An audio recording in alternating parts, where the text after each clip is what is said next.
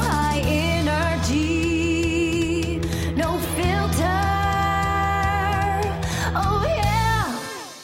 This episode of Landmine Radio is sponsored by Guido's Pizza. Located on International Airport Road in Anchorage, Guido's has been serving the best pizza, pasta, sandwiches, and more since 1984. Guido's is open daily for dine-in service from 11 a.m. to midnight, and they do takeout and delivery until 2 a.m. Whether I'm dining in at Guido's or ordering for delivery, the hardest part for me is always choosing what to get because they have so many amazing items on their menu. If you're looking for a quick bite or want to order food for a big party, Guido's is the place to go. Tell them Jeff from the Landmine sent you. Okay, back here in studio, very excited. Be joined by Jonathan White, the owner of SteamDot, which is, I gotta be honest, that's like, if you're gonna meet with somebody, especially politically, in Anchorage, you're probably going to SteamDot, right? I'm glad you said that. I appreciate that. That used to be Cafe Del Mundo, way back in the day when Perry Merkel still owned the place, down the street, which is now Black Cup or whatever. Oh, you're talking about where people used to meet. Yeah. Yeah, because I used to, when I first got into politics in 2012, that's right. People would always, let's meet at Cafe Del Mundo. Right. And that became Black Cup. Yeah. But at some point, Yeah. SteamDot Midtown Mall, where your business, whenever I go there, I was there a couple days ago, and I always see some elected official or some lobbyist or some kind of business person. They're always having their meetings there. I was there. My buddy from Australia came a few weeks ago. We stopped by. I saw Randy Riedrich, Sammy Graham. They were meeting. And then I saw the Commissioner of Health, Heidi Hedberg. I saw Chris Tuck. I mean, all in 5 minutes. It's a cool melting pot. I love that. It's one of my, I'm really proud of that. I think it's a reflection, I hope, of who I was as a reporter for many years. Never chose a side, tried to be sort of,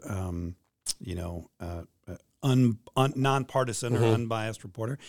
Yeah, it's funny. You'll go in there sometimes and you'll see the full spectrum rainbow of political, sometimes sitting right near each other. Yeah, no, it's pretty cool. Especially before I got my office here, I would go work there. I mean, that's kind of where I went. I mean, they kind of all knew me by name. Oh, I know. But I still go for meetings, but now I have the office. Our revenue dipped quite a bit when you got this office. I felt bad, but it's hard when you're working like there at a coffee shop. It's nice sometimes where you can kind of the open, but then everybody's talking to you and it's hard to focus sometimes. It's funny. I say this all the time. That's our Midtown store. And as a coffee company owner, I can't work in my shops. I just can't. Whenever I see you, I go, oh my God, Jonathan. Yeah, I can't. I love visiting. I just came from there. I go there all the time. I meet as much as I can I have meetings there. It's convenient, but I can't work there. If I try to put on some headphones and get some work done, I can't do it. That's not the way I'm wired. There's too much stimulus. Yeah, no, I'm the same. And same, I put on the headphones, but somebody would walk in, I go, oh shit, I can't not say hi to them. Right. So let's talk. I want to talk about the coffee shop, but first I want to go back. So you were a reporter, an anchor, and I moved here in 2004. So I think were you done by then? I was, yeah. So I moved here in 96, and my first job was actually about 100 yards from here, over at the old Channel 13. Oh yeah, that's the Marie Athens meltdown spot. It used to be called Alaska Superstation. 5 owners ago. Moved up here with a girl I was dating, the vivacious, still very active Jennifer Jolly. She's a Alaskan native. Oh yeah, I've heard of her. Yeah. Wow. She's a tech reporter now. Where'd you move from? Done tremendous. I moved here from Boise, Idaho. Were you from Idaho? Is that this is the way it goes. I was a young reporter. I got out of college. I worked for a big TV station in the Bay Area, but I wanted to be on the air, so you kind of have to come up through the ranks. So my first job was in Kalispell, Montana. I made $12,000 a year. And, oh my God! It's one of the smallest TV markets in the country. I wouldn't trade it for anything. One of the best experiences I ever had. So they had their own station right there in Kalispell. KCFW, famous old station there. KCFW, Columbia Falls, Whitefish. I bet now you run into a lot of people because a lot of Alaskans have some Montana connection, whether it's like school, college, or there's a lot of people that have lived down there, went to school down there. A lot of Alaskan kids go to Montana State or Montana, Lots of great stories. Often thought about writing a book. I mean, the classic small market, super VHS cameras. This is 92. That's how old I am, right? Pretty old. One-man band, shot all my own stuff. It's funny, the very first story I ever did on my own as a reporter as a functioning reporter for a TV station was on pickleball. No shit. And the guy who owned the country club told me, this is the new thing. This is going to sweep the nation. And it took, 30-something years. But here it is. It's fucking everywhere now. I talk to people all ages, and it's like, I'm going to play pickleball. I mean, I guess they have a court or at one of the gyms here. Yeah. And it's like, you have to wait. I don't. Like a long time. No offense to the folks. I don't play. I've never done it. I don't get it. The sound would drive me nuts. It's like ping pong on your feet. It's something that's really, it's they're building these. I saw a thing on 60 Minutes. It was one of those programs where they were talking about just the kind of like growth of it nationwide and these courts they're building. Like ordinances now in the country. Oh yeah, you can't build pickleball courts because the noise. Yeah. So you were what they call a MMJ, a multimedia journalist, before, because that's become the thing now. But it used to be for a long time you'd be a reporter and you'd have a camera person. Yeah, a camera guy, reporter. But now it's most of them are doing it on their own, which I think makes it much more difficult, especially if you're not really trained on how to use the camera. Well, I mean, it's just so different. If you think about, think about a 22-year-old kid, 92, being in charge of educating that community on what's happening.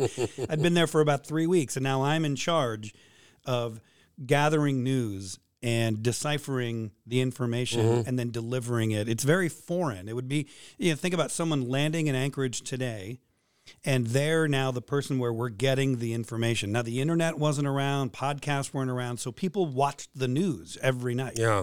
I was only there 4 or 5 months. Then I went to Missoula. Then I went to Boise. And so that was what you did, is you worked your way up. So I know, like, historically, I've been here since 2004, and then I got into the kind of, politics in 2012. But what I learned through meeting a lot of people at Channel 2, like Adam Pinsker, there was Ted Land, Jason Lamb, these guys, Anchorage is considered, I guess, a medium market, right? Mm. So they come up here and, they get good, they get informed, they get up to speed on all the Alaska stuff, and then they're gone. Yeah. Like Adam went to Miami. Yeah. He went to a big market. And other people over the years have gone, they go to Vegas or they go to Seattle. Sure. So is that kind of how it works, where you kind of come to a place like Anchorage, and unless you really want to be here, like somebody, Maria Downey or Jackie Purcell, they've been here forever. But that's the dream, right? Is you puddle jump, or they're stepping stones, you move your way up. I stayed. Well, that's not true. So I moved here and went to Channel 2 after a very brief time. It seems like Channel 13 over here has had, a lot of meltdowns in different ways. Mm-hmm. Jen and I jumped ship pretty quickly and went to Channel 2 because we saw right away that it was... So you were at Channel 2, 96, that's like almost like the heyday, right? I mean, they were the market. I mean, they've always kind of been the leader, I guess, as news goes, but I mean, that was probably like... It is no question. It was peak the Channel 2. Golden era of Channel 2. And were you there with Shirley? Shirley? Absolutely, yeah. Love her. She does our... and Scott Jensen, who I'm partners with. But absolutely. She's our director for a lot of our shows we do, our political shows, our election shows. These folks could work anywhere. Shirley, they could work anywhere. We just did Mount Marathon. Shirley and Scott, they produced that show we were doing down there for the live stream. That was what was so unique. I mean, people don't realize you can swear on this fucking podcast. Oh, 100%. This is not an FCC regulated. Yeah. This is freedom right here, baby. It's a mistake, because I'm going to swear a lot. No, whatever you want, buddy. We were led. John Tracy was the longtime news director there, and was sort of the straw that stirred the drink in a way of getting Channel 2 to where what it became. We had very unique ownership. A couple of ladies that lived in the Bellingham area had a lot of money, and they loved to invest in this little TV station. And we had large market capabilities. I mean, we had a satellite truck. I drove with the Channel 2 satellite truck to Dead Horse and did the first ever live broadcast from the North Slope of Alaska with a satellite truck. We drove up the Hall Road. Wow. I went all over the world with this television station. And it's what kept me here. It's what kept me in journalism. I didn't want to leave, because I'm in Anchorage, Alaska, which technically is a very small market in terms of the way it's ranked with Nielsen ratings and the size of the audience. But there was nothing like it. Well, I remember, I think it was in 2014, was it Adam or one of the guys went to Sochi?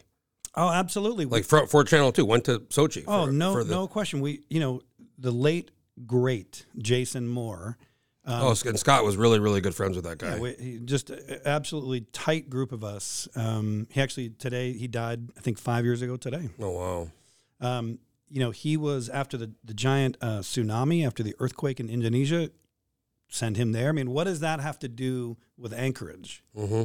I've been to Seoul, Korea. I've been all over the world for this TV station. But maybe the most remarkable aspect of working there is I went into John Tracy and I said, look, we've got this guy, Ted Stevens. He's the head of the Senate Appropriations Committee.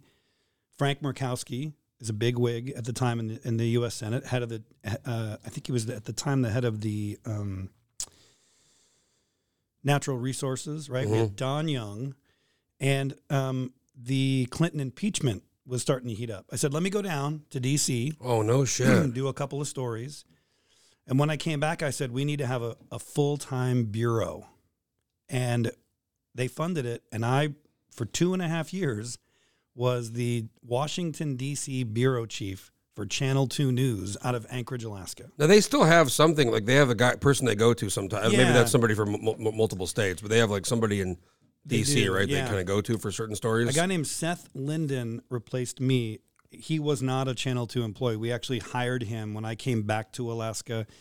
We hired him out of the area. And then I think over the years, they just started contracting. So you were down there. Did you just run your own story? Like, did you just figure out, I want to do a story? I mean, did you have guidance from somebody, or were you just kind of free to do what you wanted for stories? Yeah, every day I'd get up and have to generate some ideas for a story. I was so lucky. There was so much to cover. Could you have to do a story a day, or did you have a little more freedom if you could spend a little more time on a story and maybe do a couple a week instead of one a day? It varied. How'd you get it to him back then? I mean, did you satellite? Satellite, yeah, ship it up. Yeah. So I worked out of the NBC bureau right there on Capitol Hill, right across the street in the Hall of States building, right across the street. So were you seeing people like Tim Russert or those kind of people around? Or Brokaw, Russert, Gregory, all those. Laura, no shit. I sat right next to Laura Ingraham. She did a show at the time for MSNBC and sat right next to her. Actually dated her producer for a little while. So you would just like, hey, talk to him, whatever? Well, I absolutely, yeah. I mean, I see them all the time. No, I didn't know this about you. Wow. Yeah, so this was what, late 90s? This was the late 90s, yeah. So I covered... Turn that mic a little bit. So I covered the White House and Congress for this little TV station in Anchorage, Alaska. Interviewed presidents, interviewed, you name it. And then what would happen is the feed affiliate service there, so the way it used to work, still does work. Let's say you're a little TV station in Kalispell, Montana. You would get a feed every day from NBC, and it would have all these stories from different contributors. And I would start to do that. And you could use it? Pick it and run it. Channel 2 does that today. You'll see. Yeah, I see those national. Yeah, I see those. Basically a national feed. So that started to happen, and I started to get more and more kind of freelance work. I did some freelancing for a local TV station in the D.C. area, and then had this job offer at MSNBC in Secaucus up in New Jersey. My parents at the time were up in New York, and just sort of met this girl, and she had just moved to Alaska from the Bay Area. It's now my wife. And John Tracy. You met her in D.C. or in Jersey? I came up here to go skiing in November to hang out with some friends. A good friend of mine, Kurt Smith, who was a great reporter at the time. And I met my now wife at Chair 5. So I had this sort of existential crisis, like, do I follow my career? I didn't really want to go to work at MSNBC and get into would have been a nobody there. And I had this opportunity to come back and anchor the 10 o'clock news with a girl named Megan Waller, who went on to work with Sarah Palin and. Oh yeah, I remember. I vaguely remember her. Other things, and a lot of people like Megan Baldino. She went on to Shell, GCI, BP. Kurt Smith's with Shell. Yeah, a lot of people use that as a kind of jumping off point. But look, I want to go back to, when I was in the 90s, when I was a reporter there, there was Julie Haskett, Tim Woolston. Mm-hmm. They're still she's at Chugach, and Absolutely. he's at Global, I guess. I can't believe they changed the fucking name. Yeah, so stupid. Me neither. I don't think that was his choice. I don't think it wasn't Tim, but still, that was like, yeah. They didn't even tell anybody. They didn't even run it by anybody. They just did it one day. Yeah. You wake up and it's like they've changed the signs and. Well, they're my bank. It's kind of crazy, but yeah, a guy named Dan Fagan, who people have heard of before. I just tweeted this out a few weeks ago. Dan's he got a little bit loony. on the radio. No. What? But you know what? I hadn't heard that. Sorry, it must be a different. I tweeted guy. out. I said I miss Dan Fagan because he was. Even the crazy shit he would say, and it was pretty wide recently when he was on the radio on KTUU. It was entertaining. He was very engaging. And this new, I can't even listen to it with Demboski. I've tried. I can't even do it. Yeah. But Scott told me something really fascinating, Jensen, that I'll never forget. That's true now, but it was true then. Like 20 years ago, because Scott Jensen was a camera guy at Channel 2. And he said, Dan told him one day, he says, do you know what the problem is with the media in the state? And Scott goes, what? And Dan goes, nobody's fucking scared of him. Interesting. And I think it's more true now because there's so much lack of media in general covering some important things. I don't know about that. Look, another guy, Scott Jensen, could be a news photographer anywhere in the world. He was at King 5. Anywhere in the world. One of the most talented guys I've ever worked with. And, Dan was a bit of a shyster, maybe. And so maybe he was the sentinel of that sort of, that kind of media. But there was a guy named John Lindauer who ran for governor against Tony Knowles, who... Oh, the guy with the mafia connections. Oh, yeah. That was, one of the greater stories, one of the greater... Did you guys break that one? Absolutely. I was neck deep in that. All I know is it turns out was a Republican nominee, and then he had he was funded by the Chicago mob. Yeah, he'd come out of the university system. He was a chancellor for the university system, and he went back east, married a well-heeled woman who had some dubious ties. Came back, ran for governor, thought he could kind of buy the governorship. Really well funded. Weren't they supposed to if he were to win, do some contracts with these trash people or something? Well, there were lots and lots of rumors, and that's what we tried to get to the bottom of. The whole question was we had to follow the money. Where'd the money come from? Mm-hmm. And he could never really establish where the money came from. And look, some of the dubious people that we see in politics today were dubious then. Tuckerman Babcock was right in there with Lindauer. There were folks that saw the money, saw this opportunity to take down Tony Knowles. Well, and that's how because then Robin Taylor got in because the Republicans after the primary were like, we can't hitch our wagon to this guy. And that's how Tony Knowles won the second time with a plurality. No, because there was 3 people. It wasn't the majority, just like in 94. Yeah. It was the same. This was Knowles' re-election. Correct, yeah. Right? And this Lindauer character finally admitted in a Channel 2 interview that his wife had given him the money and that she had funded this campaign, to the tune of millions of dollars. I think for them, it was sort of a cheap seat. We have a guy in office right now who maybe had sort of the same idea without the mafia ties. Alaska, historically, it's gotten more expensive, but even now, compared to California or Texas or Florida or New York, look at the Georgia with Walker and Warnock and those 2 races with, what's his name, the other guy, he won, starts with an O, the young guy, I'll think of his name in a second, but that was that runoff. Those 2 races were like $1 billion because that was the control of the whole bonkers fucking Senate. Up here, it's 5, 10, 15 million. We're cheap. Oh, a freaking house seat in this state in the late 90s was $15,000, right, or less. And you could run and win, right? A lot of guys did. Ethan Berkowitz, Eric Croft, those guys came into office. I had this really interesting. This is a great story of how I love how I've sort of come of age with a lot of these folks. So Ethan Berkowitz, Eric Croft were freshman legislators, young gun Democrats, when I was a freshman reporter in Juneau covering the legislature. Oh, so you were down in Juneau as well? Yeah, you told me that before, right? For many years. So you were there for the session? The whole session? Absolutely, yep, absolutely. You must have seen some crazy shit because that's before internet, before social media. I've heard so many stories. Now it's still kind of crazy down there. It's like kind of like summer camp. Yeah. But different time. with the social media, with everything's kind of so much more scrutinized. I've heard wild shit back in the day. Different time. When Pete Cott was Speaker of the House, if you remember a guy named Pete. Oh, sure, yeah, he was one of the Vico guys. Yeah, crazy. I was lucky enough. Gail Phillips, the great Gail Phillips, who was the Speaker of the House, and Drew Pierce was the Senate President. Very, very. Rick Halford. Just some really. Yeah, I did a podcast with Rick years ago. One of the smartest men I've ever met politically. Anyway, Ethan Berkowitz, who ran a very contentious race against a guy named Casey Sullivan. Casey was part of the Sullivan family. Phenomenal, 2 great guys. Right? Still around. He's at Marathon. Absolutely, yeah.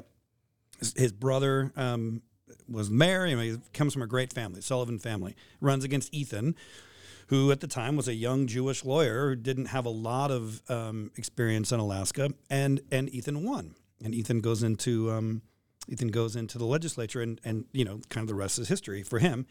Still a good friend of mine, and he became minority leader eventually. He did eventually, yep. But he and Eric were kind of these young hotshot Democrats, and Casey went down and was a legislative aide. I believe I'll have to ask him and remind. I think it was a guy named Joe Green. I have that wrong. Maybe it was anyway. This summer, I'm over at our Benson store at our Midtown Cafe. I'm having coffee with Ethan. We're having a chat, and the girl who brings our coffee over is Casey's daughter, who works for SteamDot. Casey, wow, that's Sullivan's like classic daughter, Alaska, Tierney, is worked for us. Great kid. At the time was a senior, and I thought, yeah, that's pretty cool. That doesn't happen probabty in a lot of states. Talk about the ultimate connection to somebody. Wow, that's pretty cool. So when you were down there, and I kind of curious because you're Channel 2, you're the big TV station, the big camera, the big megaphone.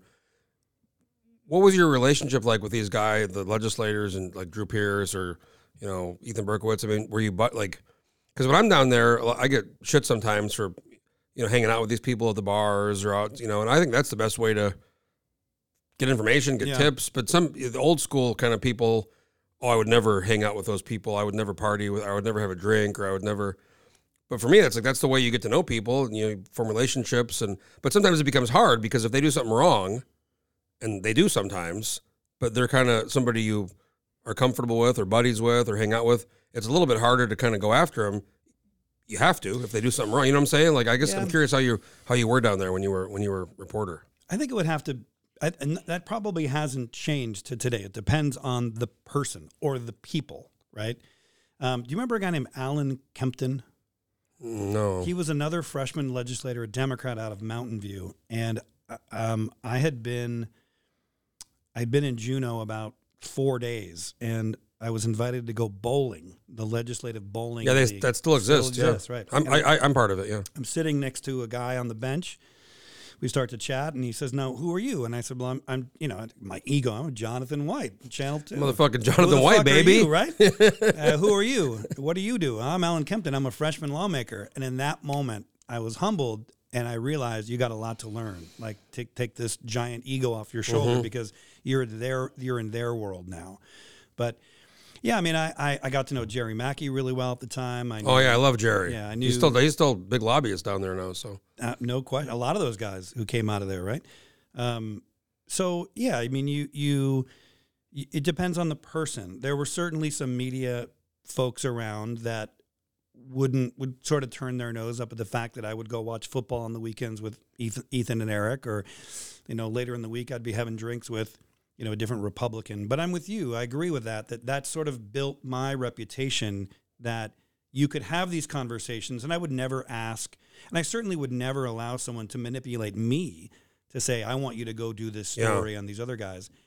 But there were I think it was an age thing too. Like I would never, I went over to Russia with Gail Phillips and some AP reporters and had just this incredible trip, right? But you sort of understood that, Gail Phillips had this like zest for life. She loved life. Yeah, no, I liked her. Whenever I interacted with her, she liked to have a couple of drinks. She was a human being, right? And so you're on a trip with her and you're a reporter.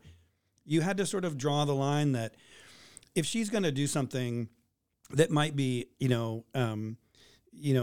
out of character for her as Speaker of the House, you'd have to make a decision. Is that really newsworthy? She's just a human being at a restaurant with all. Well, and that's what I've kind of said, and I've you obviously every day we weigh things like in our personal lives. Is this worth pursuing or not? And it's like if you're buddies with somebody or if you know somebody. I mean, if somebody does something that's a small thing, maybe it's not worth. Obviously it's dumb, but if it's a big thing, right? If somebody does something really wrong, well, sure, then you have to. But I'm with you. I mean, it's if you're friends with someone in the public eye and they drive drunk and kill someone, if you're the sort of person who's going to not report on that or recuse yourself or whatever, then that's it's a different story. But Look, I mean, I think for many years, people have thought reporters or journalists of any kind are mirrors of the truth, right? That whatever we see, we are these arbiters of morality in our societies. This just isn't true. I mean, we all come with our own biases. We come with our own perspective. And that's the job, is trying to figure out how can you gather news and filter out, the kind of the noise, good and bad. Sometimes there's stuff that you just really want to report that you feel like could really add to this story, but really isn't for you to report. Were you there when Ramona Barnes was around or no? Absolutely. Now this one, I've heard the coolest story I ever heard about Ramona, because she was I think a hairdresser, and then she, became like a legislator, became speaker. Harry Crawford's team outed that she had never graduated from, she had this long-time resume through the 80s. She had graduated, she had put down she'd graduated from high school. Turns out that wasn't true. She had graduated from a college, didn't even go to that college. And that was ultimately her demise. It was the perfect way for Ramona Barnes to get shit out the legislature, because she was this character. I mean, they don't make them like Ramona Barnes. Someone told me that this is the best story I've heard about her. She was speaker, and obviously you get like freshman legislators, and sometimes they want to talk. Every time, every amendment, everything that's happening, they want to speak. And Lyman Hoffman once told me, he says, if you have the votes, vote. If you don't, talk. Right. Some of these people, they just talk. They want to talk about everything. Lyman was there when I was down there, and I don't know who it was, but somebody kept talking, and they wouldn't, it was a freshman majority member, and she sent him a note, and the note, they pass notes all the time on the floor, and I know somebody's outside they're working on that fence. Sounds like we're at the dentist. I know, Jesus, they're building a fence next to where that noise is. So anyways, she passed a note, which they do, they pass notes, and the person opened it, and it said, "Shut the fuck up." I love it. Ramona, look, it's been, 25 years. I was a tall, thin, in shape blonde kid, and Ramona liked her men. She liked their men around. I love that. And she called me sugar. Ted Popley was there, I bet, right? Because he was a lawyer for the... Absolutely, yep. Ted was there. Again, Sherman Ernoff was. She called you sugar? Called me sugar all the time. Oh, my God. I love that. This was a lady who wrote the rules, right? And so the Capitol was a non-smoking building except for Ramona's office, right? And it was...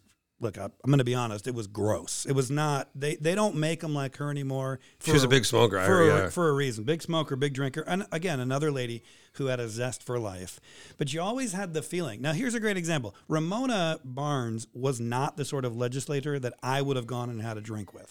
I wanted nothing to do with that situation or her staff, right? Because they just sort of oozed this, she was not physically like this, but it was sort of like Jabba the Hutt, right? It was this sort of, what's going on in there? I don't know that I want anything to do with what's happening in there. And it was sort of an unceremonious departure for her. I didn't realize there was this resume. I didn't know about that. Oh, it was ugly. It got ugly. Yeah, Harry Crawford. This is like a George Santos type thing, or way worse. Way worse. And she was speaker at the time when this? No, I think she was not. I believe they were in the majority, but I think she might have been majority leader. I mean, she was they still have like the Barnes room in Juneau. She was a real force. Absolutely. It's interesting that the Vico mess with Ted Stevens and poor Vic Coring. I mean, again, Vic Coring was a freshman. I did the very first story on Vic Coring sleeping in his office. Oh, and they built I think they built the shower in the Capitol. Right. Because of him. There's a shower downstairs, which is for legislators only, because he would sleep. I mean, I heard stories from like lobbyists who would tell me that they'd go to dinner and they'd have to basically like take out like a to-go. Oh. And like drop it off at the Capitol for him. He would ask. He asked me once. He asked me if I would. So when I left, when I left the media, I was lobbyist for a couple of years. I lobbied down in Juneau for a couple of years. And as a lobbyist, he would ask me, hey, let's go to lunch. And when we're done with lunch at the hangar, can you order me 2 other meals to go? And by then, he was not, he was doing fine by then, but he said old habits die hard. When my first year down there, we lived, so strange now in hindsight, we lived 3 doors down from the governor's mansion.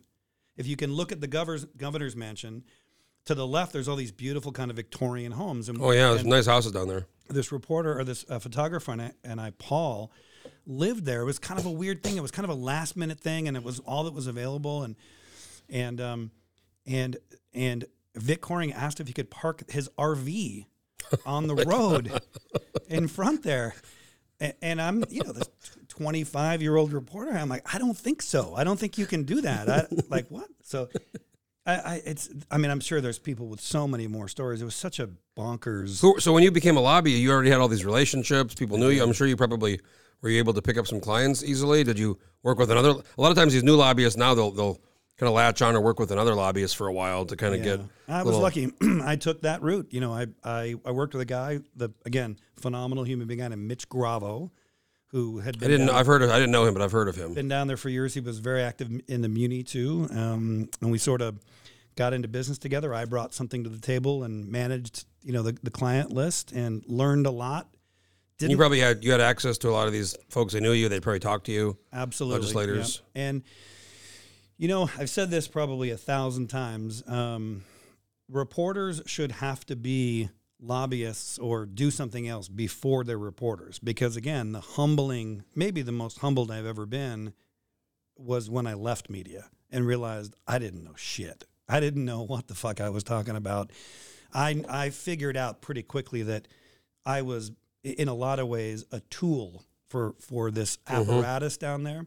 And as good a work as I thought I was doing, and as good a job that I feel like I did, I didn't know anything. I didn't know shit. I started going down there full time in 19, and I had my landmine. I'm kind of working on my own. I'm different than like a Channel 2 or ADN where they have like an editor and a boss and all that.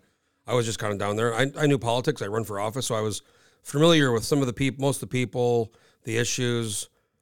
But it took me a couple of years to realize. Same like you. I was like, man, I got very lucky that I became kind of friendly or acquainted with a lot of the lobbyists, and I wasn't a staffer.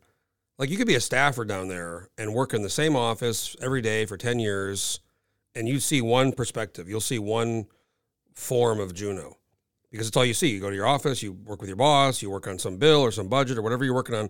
You don't see the whole picture because you're very kind of pigeonholed on your job. But I met all these lobbyists, and I kind of joke that I had like my 101 my first year, then my 201, then my 301, So I got really almost a curtain pulled back on some stuff. And it took me a couple of years to realize, like, wow, I didn't know anything about how this place works.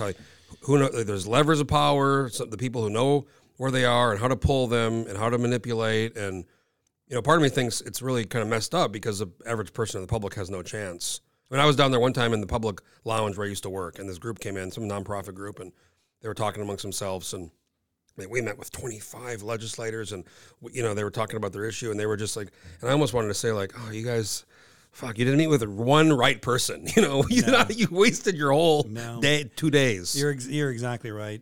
Look, two things. One, it's remarkable to me. I know this is your podcast, but it's remarkable to me what you've carved out and how you've been able to do what you do. Because when I was a reporter, when that sort of machine was in place, there's no way they would have let you in, right? No way. Yeah, there would have been no way for me to even get in. There was an old grizzly. I mean, again, the Ramona Barnes of reporters, Bob Tkach, right? He and I had this. Really treasured our relationship. I've heard so many stories about that guy. This guy is a book. This guy's got 5 books. He's gone now. He died, but he lived on a sailboat. Right. He was a phenomenal reporter. He was the most educated. But he was kind of a one issue is fisheries, and legislators hated him because guys like me, I needed a soundbite. Right. I needed 90 seconds. The Daily News needed certain amount of column inches. He's going to write an entire issue, right? 17 pages that he's going to write on this one thing he's asking about. And he would go back and forth, and they hated him. I heard he used to, like, during the press conferences, he would almost be screaming with them. He would not suffer fools, and he for better or worse, but he was kind of it. Right, there was the Bradners and their thing that they're somewhat. Did you know Rebecca Braun and the Ericksons? I know that because I started 3 years ago the Alaska Political Report, which is very similar to the budget report. We follow the budget, we track all the stuff in Juneau, the lobbyists, and she sold that to this guy, Frank Amaduri, back in 2020. He ran it for like a year. It kind of went away. So it went in the ground. But, for 10 years, there was nothing. And that's something else I've and I appreciate the compliment. I've kind of carved out that, it's not just me. There's a couple of us that are doing it, but it's a very like, people want the information, and it's most of it's there, but you have to look for it, and you have to know how to get it, and you have to know how to decipher it and kind of translate it. And you've got to be able to report it in a way that people trust you. Mm-hmm. You know, that even if it's unflattering or not what they wanted you to report, that it's true. Yep. Right, that it's true.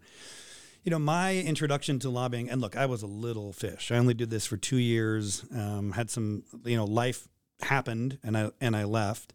And actually then Ted Popley, the great Ted Popley, started managing the same clients I did with Mitch, and I believe they're still going.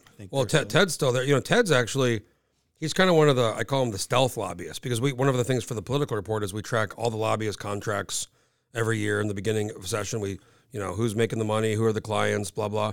And Ted's kind of on his own now, and he's built up a pretty incredible book. I mean, smart people guy. know him, people seem to, but he's not one of like the louder, maybe flamboyant, but he's built up a really good book for himself. Yeah. I think it's like, it's not a secret. It's public information. It's about $1 million a year. Yeah. When I was there, the big guys, Joe Hayes. Wendy Chamberlain. Now Wendy, who was married to Eldon Mulder, who at the time was a legislator. She bought out his business. You had Kim Hutchison, He's still around. Still around. You had Ashley Reed. Still around. So it's crazy how many of them have been around since like the 80s. Oh, for sure. And made millions and millions, right? Jerry's been doing it for a long time, not the 8, but a long time. Wendy's been around a long time. Chris Noss is. I'm sure you're down there with Chris. When Chris was down there, he was working for Murkowski. He was an aide, and then when Murkowski was elected, came in as Murkowski's got another good guy. He's kind of newer, I guess, from some of the other one, but newer, 15 years, right? So a lot of these guys have been doing it. And look, I was a little fish. I had a pretty media boy came in. What does this guy know? But just think if you would have stayed, you could have. Yeah. Why'd you leave? Do you have family stuff or? So my wife and I had twins. And our little guy had some health problems, so we had to move to California, moved away, and sort of just changed paths. One of my clients was a coffee client, another coffee company. Got some work done for them, and that sort of led me into that world. I'd always loved coffee, and I was sort of an entrepreneur. I think a good reporter, like you, is an entrepreneur at heart. You've got to be able to weigh and measure a variety of subjects and have interest and you got to be able to hustle. And got to be able to hustle, right? So you started SteamDot because of this coffee guy? Well, it's a little coffee company here in town you might have heard called Kaladi Brothers. Yeah, I know Kaladi, sure. Yeah, worked with them. That's now your competitor, right? It's our competitor. It sold out of that to start SteamDot 14 years ago. 14. Time's a bitch. Today is my 50th. When I think about coffee, I think about Kaladi and SteamDot. I mean, in Anchorage, that's like, and it's funny. I have friends who come here a lot, visit, and they always say like, I didn't, ever think Alaska would be like Anchorage would be like a coffee town. Yeah, but we are. Coffee is like, it's the coffee shacks everywhere. It's the coffee shops. It's the different kinds of coffee. I mean, it's, it just you wouldn't maybe think about Anchorage. We're so far away from everything, but coffee is big here. Climate, big part of it. It's become kind of a fabric of our culture, right? It's grown. At one time, I believe, you hear these statistics that like Spam or ice cream, we had more espresso machines per capita than, anywhere else in the world. Or how much of your guys' stuff is like retail coffee, and then how much of it is wholesale? I mean, all the coffee shops and all the little carts and all the coffee shacks. Changed a lot. It's changed a lot. So when we started, at one point we had 5 cafes. We're down to 2, kind of 2.5. We have one in Barrow that we work with. Where's the other one? O'Malley, right? Our flagship where we started. That's where our roasters, we bolted down our roasters way back in the day. So it used to be 50-50. It used to be the yin and the yang. The retail drove the interest for wholesale and vice versa. And now it's about 85-15. Our wholesale. Because of COVID? Well, no, it was sort of a conscious choice. Look, I have great respect for Kaladi Brothers. They are the retail giant in our city. And they have like cars, places, right? And they do it well. And they do it really well. And we're a little bit different in that space, right? We don't do a lot of the syrups. We're a little more refined presentation, right? And I saw that as an opportunity when we started our retail shops to not get into the Red Bulls and the sugars and the sweeteners, to really have a coffee forward And I think we've done well. No, I got to ask why you guys stopped doing the sandwiches on Midtown, because they used to have those little pressed, were they panini? That's a COVID thing. God, those were so good. Yeah, I loved getting those. Well, we'll break some news here. It's coming back. Really? This fall, yeah. Oh shit! Thank God, because those were. Yeah. You had like there was like only four or five. I feel like choices, but they were all fucking good. I mean, I had every one of them, and I was like, however many there were, and I go, this is.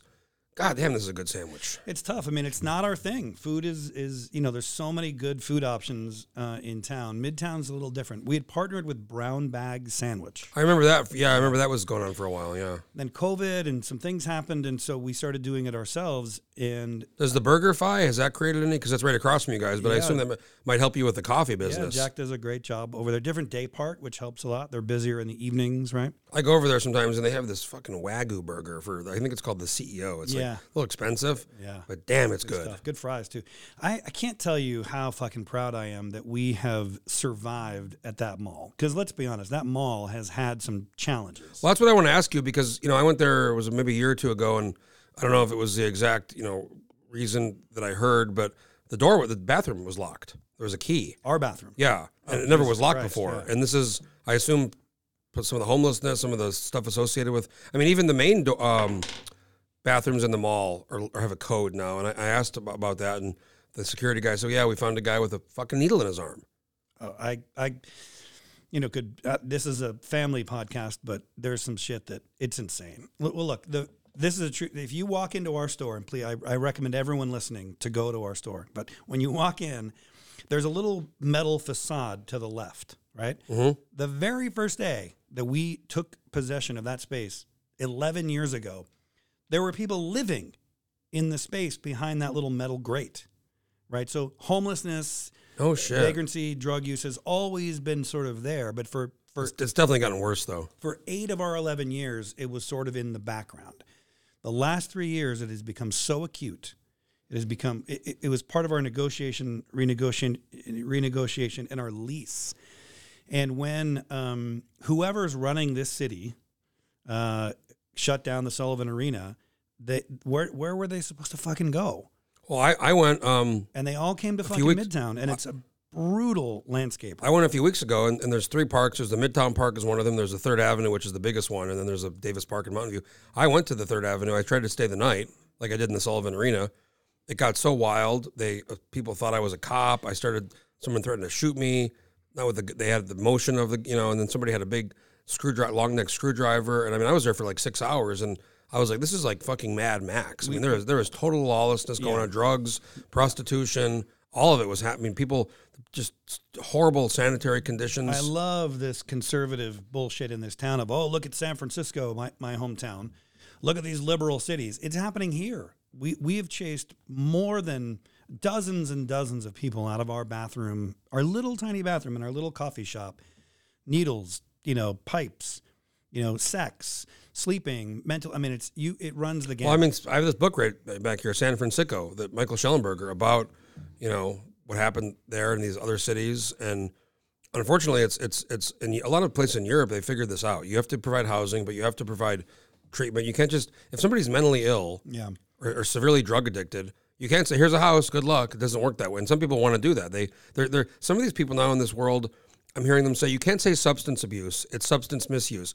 It's like they want to control the fucking language, but they don't want to fix the problem. Right, yeah, it's all syntax. But from a business standpoint, it's become, look, it's challenging. We have a heart. We serve a lot of this community. We'll give them coffee, we'll give them water, because a lot of them just are have challenges. They don't mean, right, but there is an element that is probably preying in that community. 100%. There's 100% that's happening. Yeah. And so I walked into that store this summer, and I watched 3 guys go into the bathroom, and I thought, that's not good.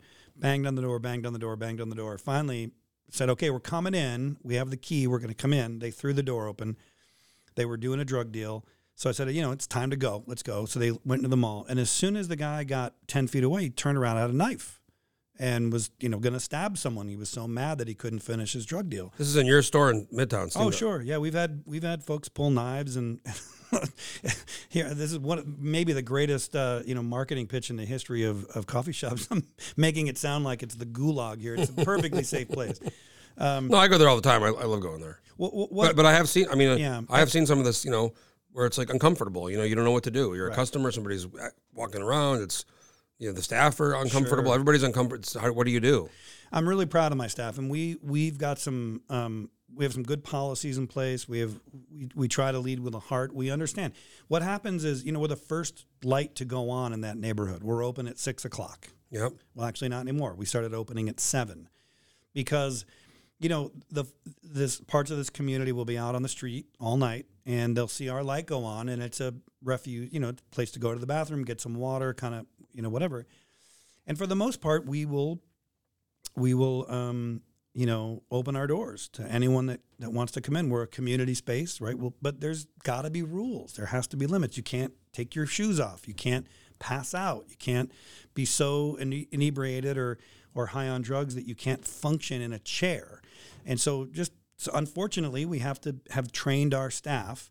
And this is the hardest part. I mean, a lot of our staff are young kids. They're 18, 19. That's what I was going to say. It's not fair for the first job, maybe, and they're having to deal with it. I mean, we need to fix this. We need to figure this out in the city. Yeah. I mean, it's this assembly, I think it was both, but the assembly kind of shut down the Sullivan. They wanted to That's gross. Stop funding it. And the they whole put thing is gross. all the hundreds of people, and that was not a good place either. I stayed the night there a couple of years ago. It was pretty fucking horrible, but at least it was, as bad as it was, at least it was inside, and at least there was some security and some form of kind of basic rules. These camps, there's no rules, man. It's outside. Yeah. It's lawless. There's no police presence.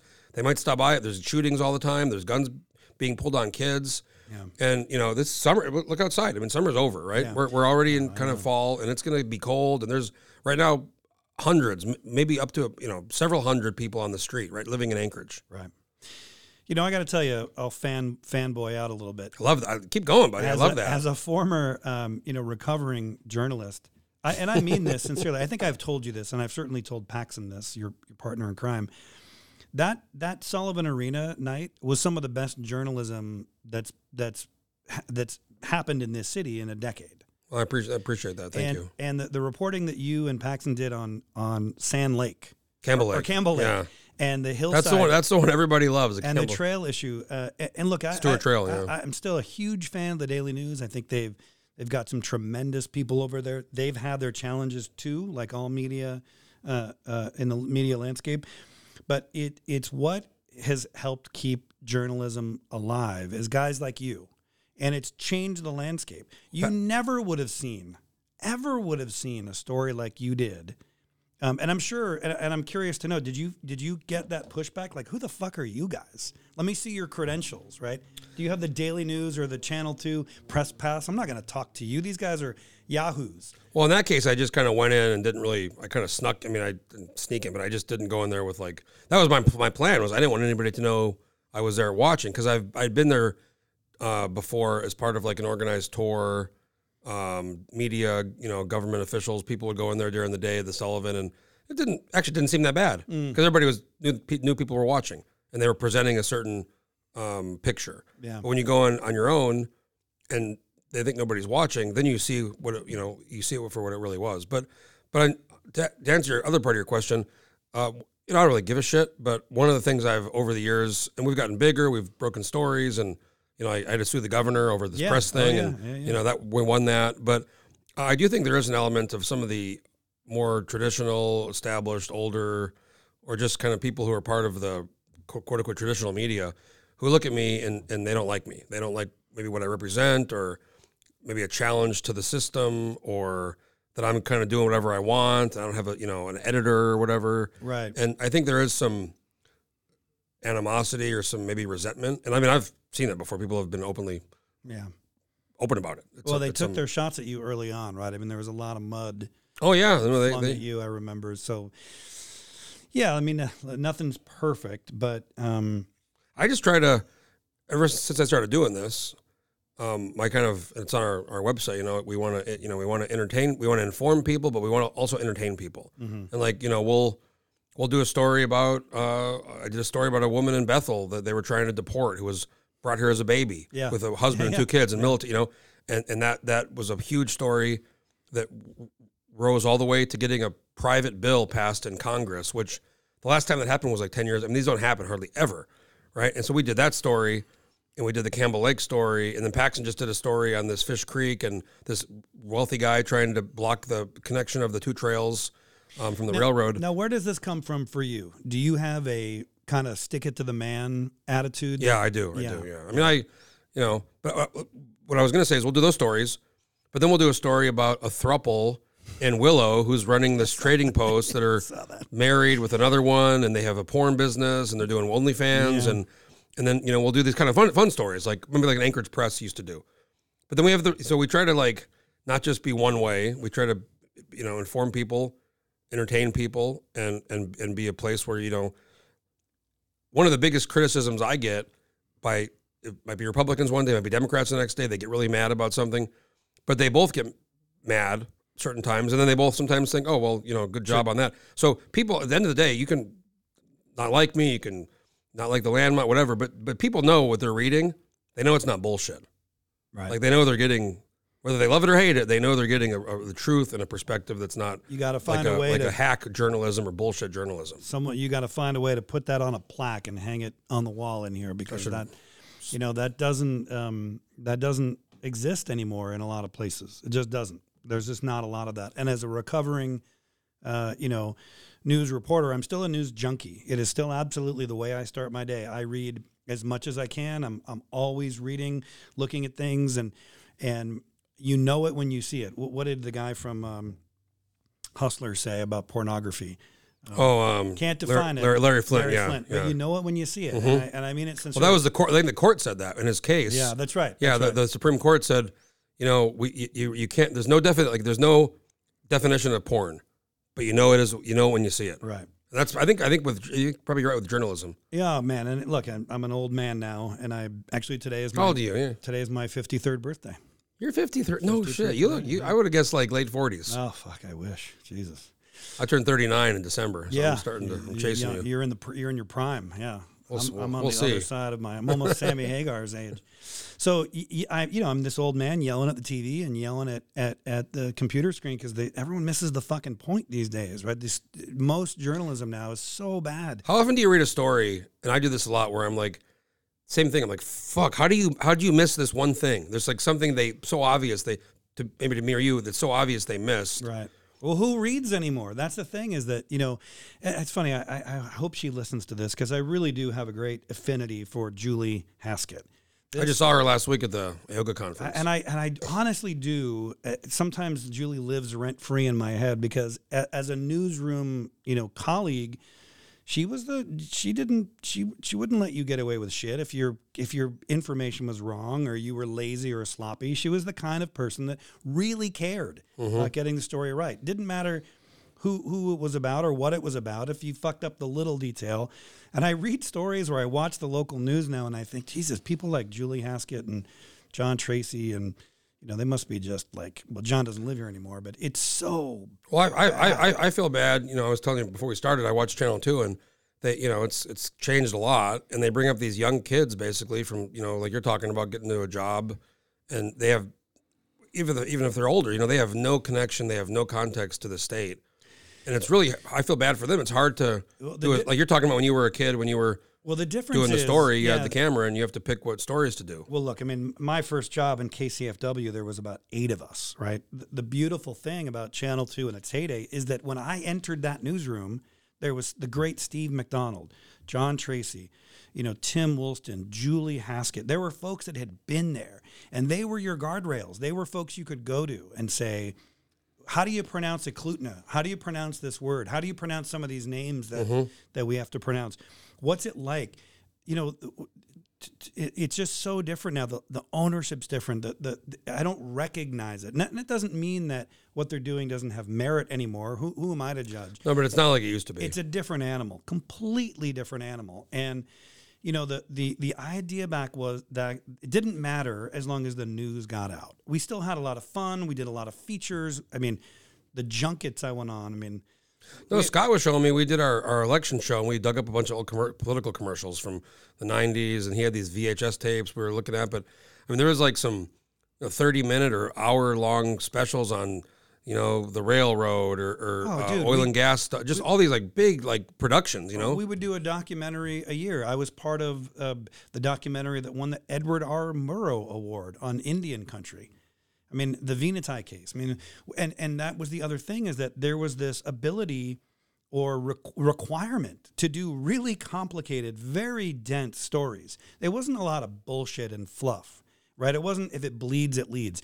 We would lead with 2 to 3 minute stories on legitimate news stories.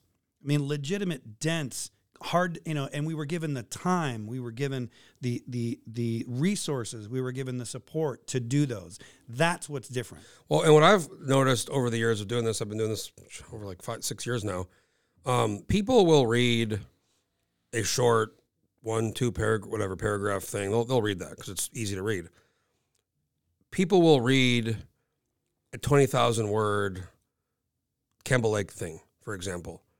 But for some reason, people don't really want to read like a 1,200 word bullshit. Like, it's a story and it might be something interesting, but it's like people really, I think, have a hunger for really good investigative, whether it's like 60 Minutes or something like that. They love that long. But if it's compelling, right? If it's informative and it's compelling, you'll grab people's eyes for half an hour. I would, man, this is interesting. I had one of the coolest things I ever did. I got to interview Joe Hazelwood on the Exxon Valdez guy, the history on the anniversary, right? 10 years. He had not done at that time. It was 20 years. 80s, 99. I did it in 10 years. 10 years. God, again, time is a bitch. How did you track him down? I mean, I thought he didn't talk to anybody. He didn't, and I was in the DC bureau, and we had negotiated. And I got to, John Tracy, got to give him a lot of the credit. He was, John had come up during the oil spill, sort of made Channel 2 back then. He was instrumental in landing that interview, but we went to his offices, flew up to Manhattan, did some interviews with him. And I spent 2.5 days with this guy and really got to know him, really got to kind of feel who he was and what he had gone through. His life was ruined, right? He was working for his attorney and at the time. And, one of the sound bites from his interview that we did with him, we did this incredible 5-part series on him. It was fucking insane, right? The Access. But he had this one soundbite, which you could probably still find today, where he said, "I just remember going to the rail of the ship and looking over and seeing oil gurgling up from beneath." And that soundbite ran all over the world over the next 4 days. And was he apologetic? Was he? Oh, it was incredible. Yeah, this guy, the story, Joseph Hazelwood's story needs to be told someday.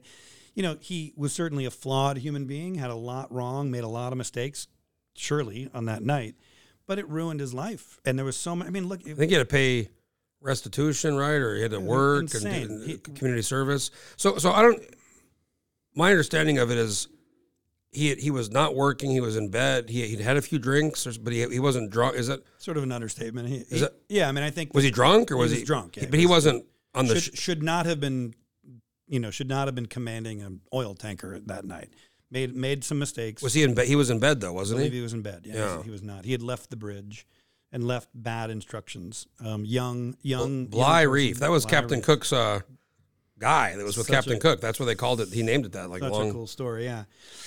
He was working for his attorney. He was working with young, working in a simulator out on Long Island, teaching young people how to drive big tankers. I mean, his story was incredible. But I learned that I was in D.C. and from an Alaska standpoint, it was very interesting to us, but to the rest of the world, it was just this villain who was finally admitting that he saw oil. I mean, even in Waterworld, right? They had the Exxon Valdez, and his picture was on in the movie with Kevin Costner. That was part of the story. We asked him about that. What did he say? It was, I think his. Did they pay him? His basic. Hope they paid him. Hell no. How can they just use his picture on the? No, his basic attitude was, I understand, right? I understand now my place in history. It sucks, but I get it. I've kind of come to peace with who I am in the culture. And is he still alive? I should track him. I mean, he'd be a podcast, wouldn't he? Holy shit, he'd be a podcast. I'm embarrassed to say I don't know, and I don't want to. I feel like I heard he might have. I feel like we have a device. Yeah, in our hand. I think I might have heard. I think I recall maybe he might have died, but let's see here. Let's just look up Joe Hazelwood. See, I need once I have a lot of money, I can hire somebody like a Joe Rogan. You know, he's got Jamie. Oh yeah. He's got the guy that can pull up the. You know, he can. We're gonna do this real time. You have editing. Yeah, he died last. Yeah, July. No, we'll do it live, baby. He died last July, 2022. I remember hearing that. Yeah, that would have been a podcast. Yeah, you know, that's the thing. It's so interesting. I mean, you know, the again. I mean, I know it sounds beat a dead horse, but how fortunate I am, and I share this with a lot of folks that I still am in contact with. And look, there's still Maria Downey and Tracy Sinclair and Jackie Purcell are still at Channel 2. Yeah, Maria was there in the 80s, right? I mean, She was there. They'll do Long the flashback before me, sometimes.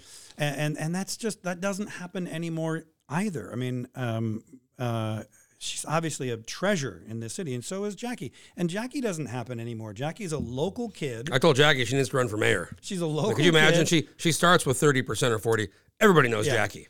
Jackie and I went to a movie before. You know, we were just friends, and had a weird schedule, and we went to a movie together. And I think I'd been at Channel 2 for, I don't know, maybe a month. And it was insane. She was like George Clooney walking down. I saw her at the fair one many years ago. I don't know, probably 15 years. I was at the fair, and she was like there doing something. And same thing. I mean, people were like, "Oh my God, Jackie!" Like people just running up to her and trying to hug her. And she guest judged one of our first latte art competitions at SteamDot 10 years ago, and you know, I think that it was so well attended because they got to see Jackie Purcell, not because they wanted to see this new business. So. So not to beat a dead horse. I mean, it just doesn't exist anymore. And I just feel really fortunate that two little old ladies who owned it are long gone. You know, a guy named Al Bramstead Jr., who was the longtime GM, and Nancy Johnson, Craig Johnson's wife, still over there. I mean, there's still some really, really good people still work. There's still some great people that were there when I was there, that are still in the control room and, working in the production. And so it still has remnants. It's funny that we, for our shows we do here, we got Shirley helping us out producing, and then we have Trent McNally, and we got other, we were in a marathon doing that live stream, and John Thane came up because Scott knows him, and he was helping us, and this kind of was like a kind of a joke. It's like they have the old team that was... Trent McNally drove the satellite truck up the Hall Road. He built the studio downstairs. He did all the wiring. He did all the control room. He built that up. We just had a job. We built with Trent. We built a whole control room kind of deal for Jansen Funeral Home. So there aren't many better than Trent or Scott or Shirley. You've got this phenomenal crew. I remember watching your political show on election night with Ivan and Therese, Mark Begich too, and just thinking like this is. How lucky you were. You had these all-stars, these folks Trent McNally, Channel 2 was what it was because of his technical expertise. The satellites, the feed. I mean, one of the hardest working guys you'll ever meet. He's so good to have when we're doing our shows and just I think, and I've learned a lot myself from doing this is you watch the TV and it's great and it's really see a show or something, but anything now I watch, whether it's like Bill Maher or any news there's a whole fucking team of people, of audio people, of video people, of light people, of camera people. I mean, there's a whole team of people behind the scenes that make that shit possible. Yeah. And you have to have, if you don't have good people, you can, the governor just had a press conference last week and he did? Yeah, it was one of the rare ones now, but they were trying to live stream it and they had their, their own equipment, expensive equipment, but something happened and the feed wasn't working. The reporters couldn't hear. There was all this. It was just like, it was kind of embarrassing, and you have to have good people and to do this stuff correctly. What's really interesting to me is back when I was, on the air, I was an anchor, the standards were pretty high, right? Everything had to look and sound good. And you wouldn't do a live shot if the signal were bad or your audio were bad or you didn't have IFB. Now I see fucking jokers on MSNBC live on their main show with their iPhones doing a live shot, just doing a Zoom call, and that sort of downward, pressure on what is now considered news gathering, I think has probably led, to the biggest change of all in the way Yeah, because there's so many options. Well, it's like the democratization of kind of internet and news and journalism. And but on the flip side, like ADN or TV stations used to just be that you wanted to spend money to advertise. You had to spend money with these people. Now that's not the case anymore with internet and just different ways to deliver your message. So the money's gone away. In a lot of, look at ADN. I mean, their whole thing now is subscription revenue. That's more than, I was talking to Ryan Binkley. Their subscription revenue is, I think it's more than their ad revenue, which is like 10, 20 years ago, just unheard of. Well, I also host a podcast that the Daily News hosts.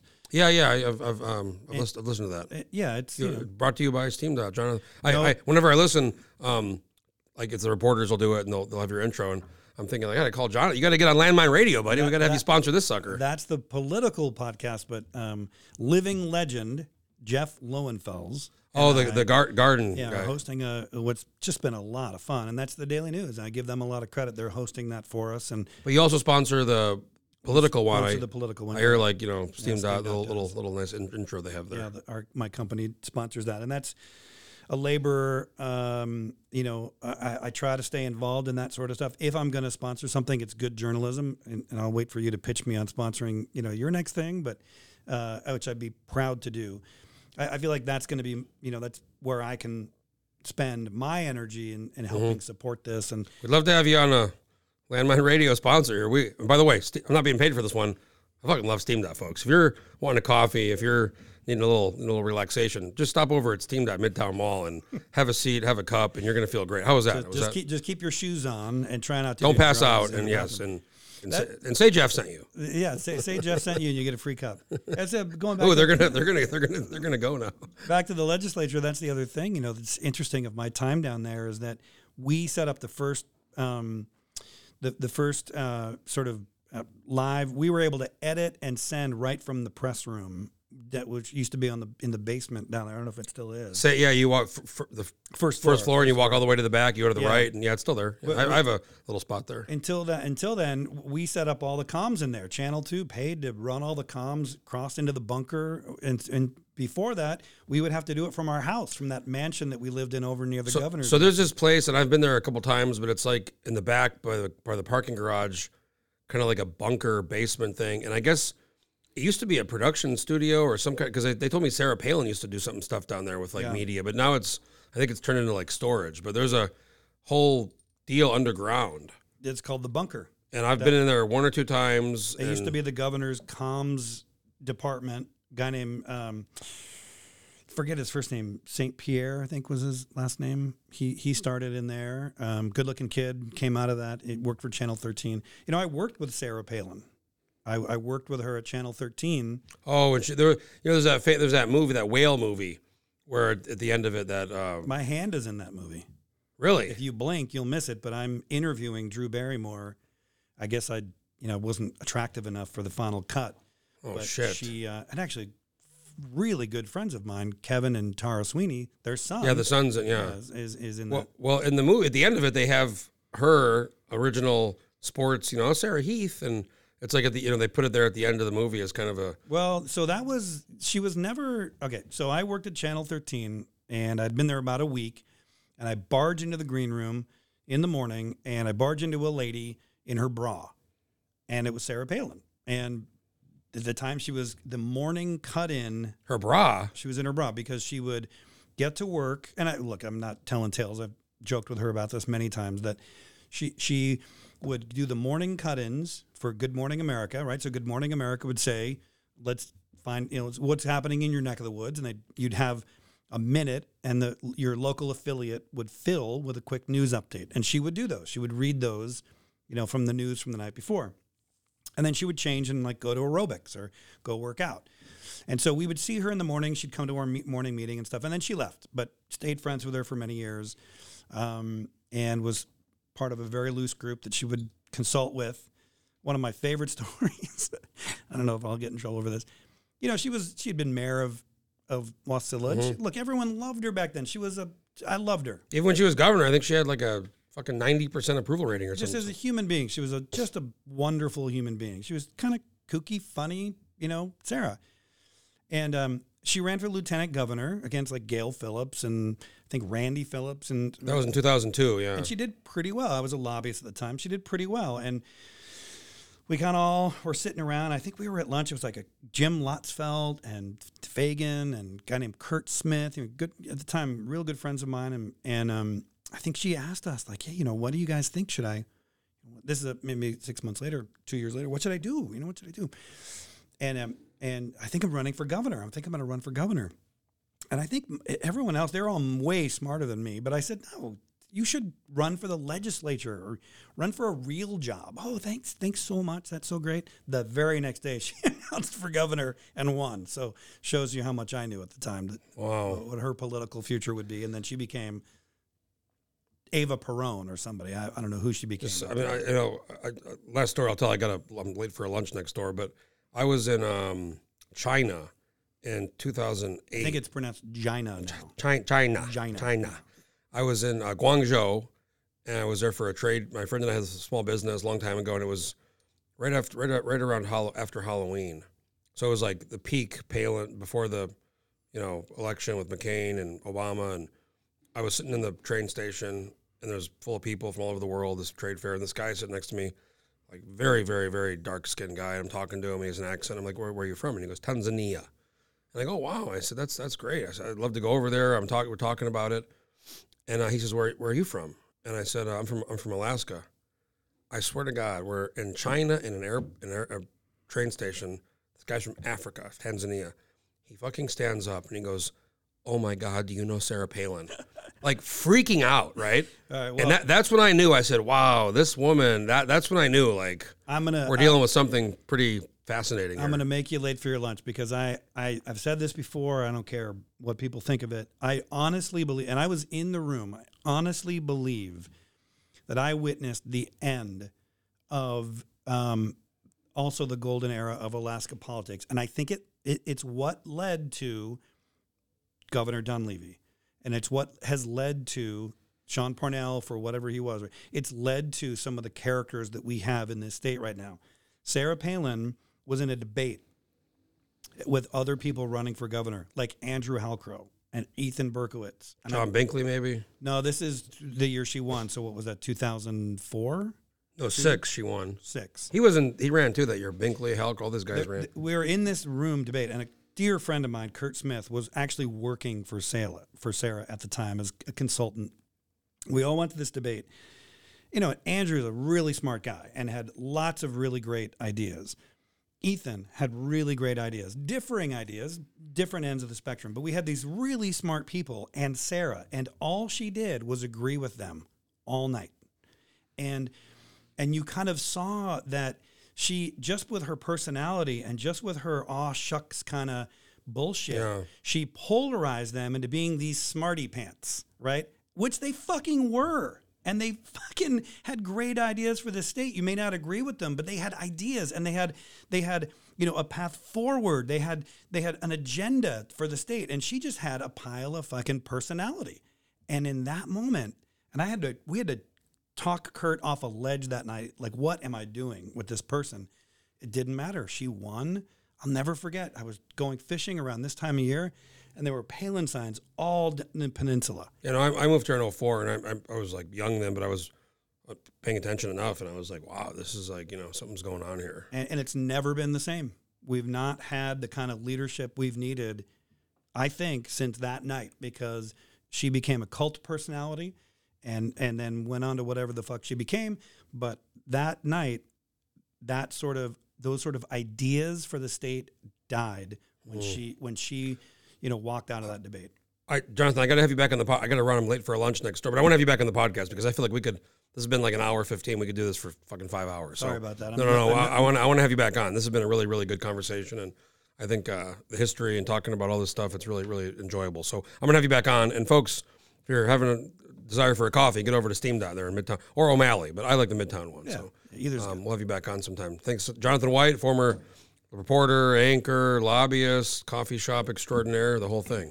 Current coffee shop extraordinaire. So we'll have you back on. All right, thanks, Jeff. Thanks again, Jonathan. Folks, if you have an idea for a podcast or want to do a podcast, get a hold of me and stay tuned for the next one. Landline.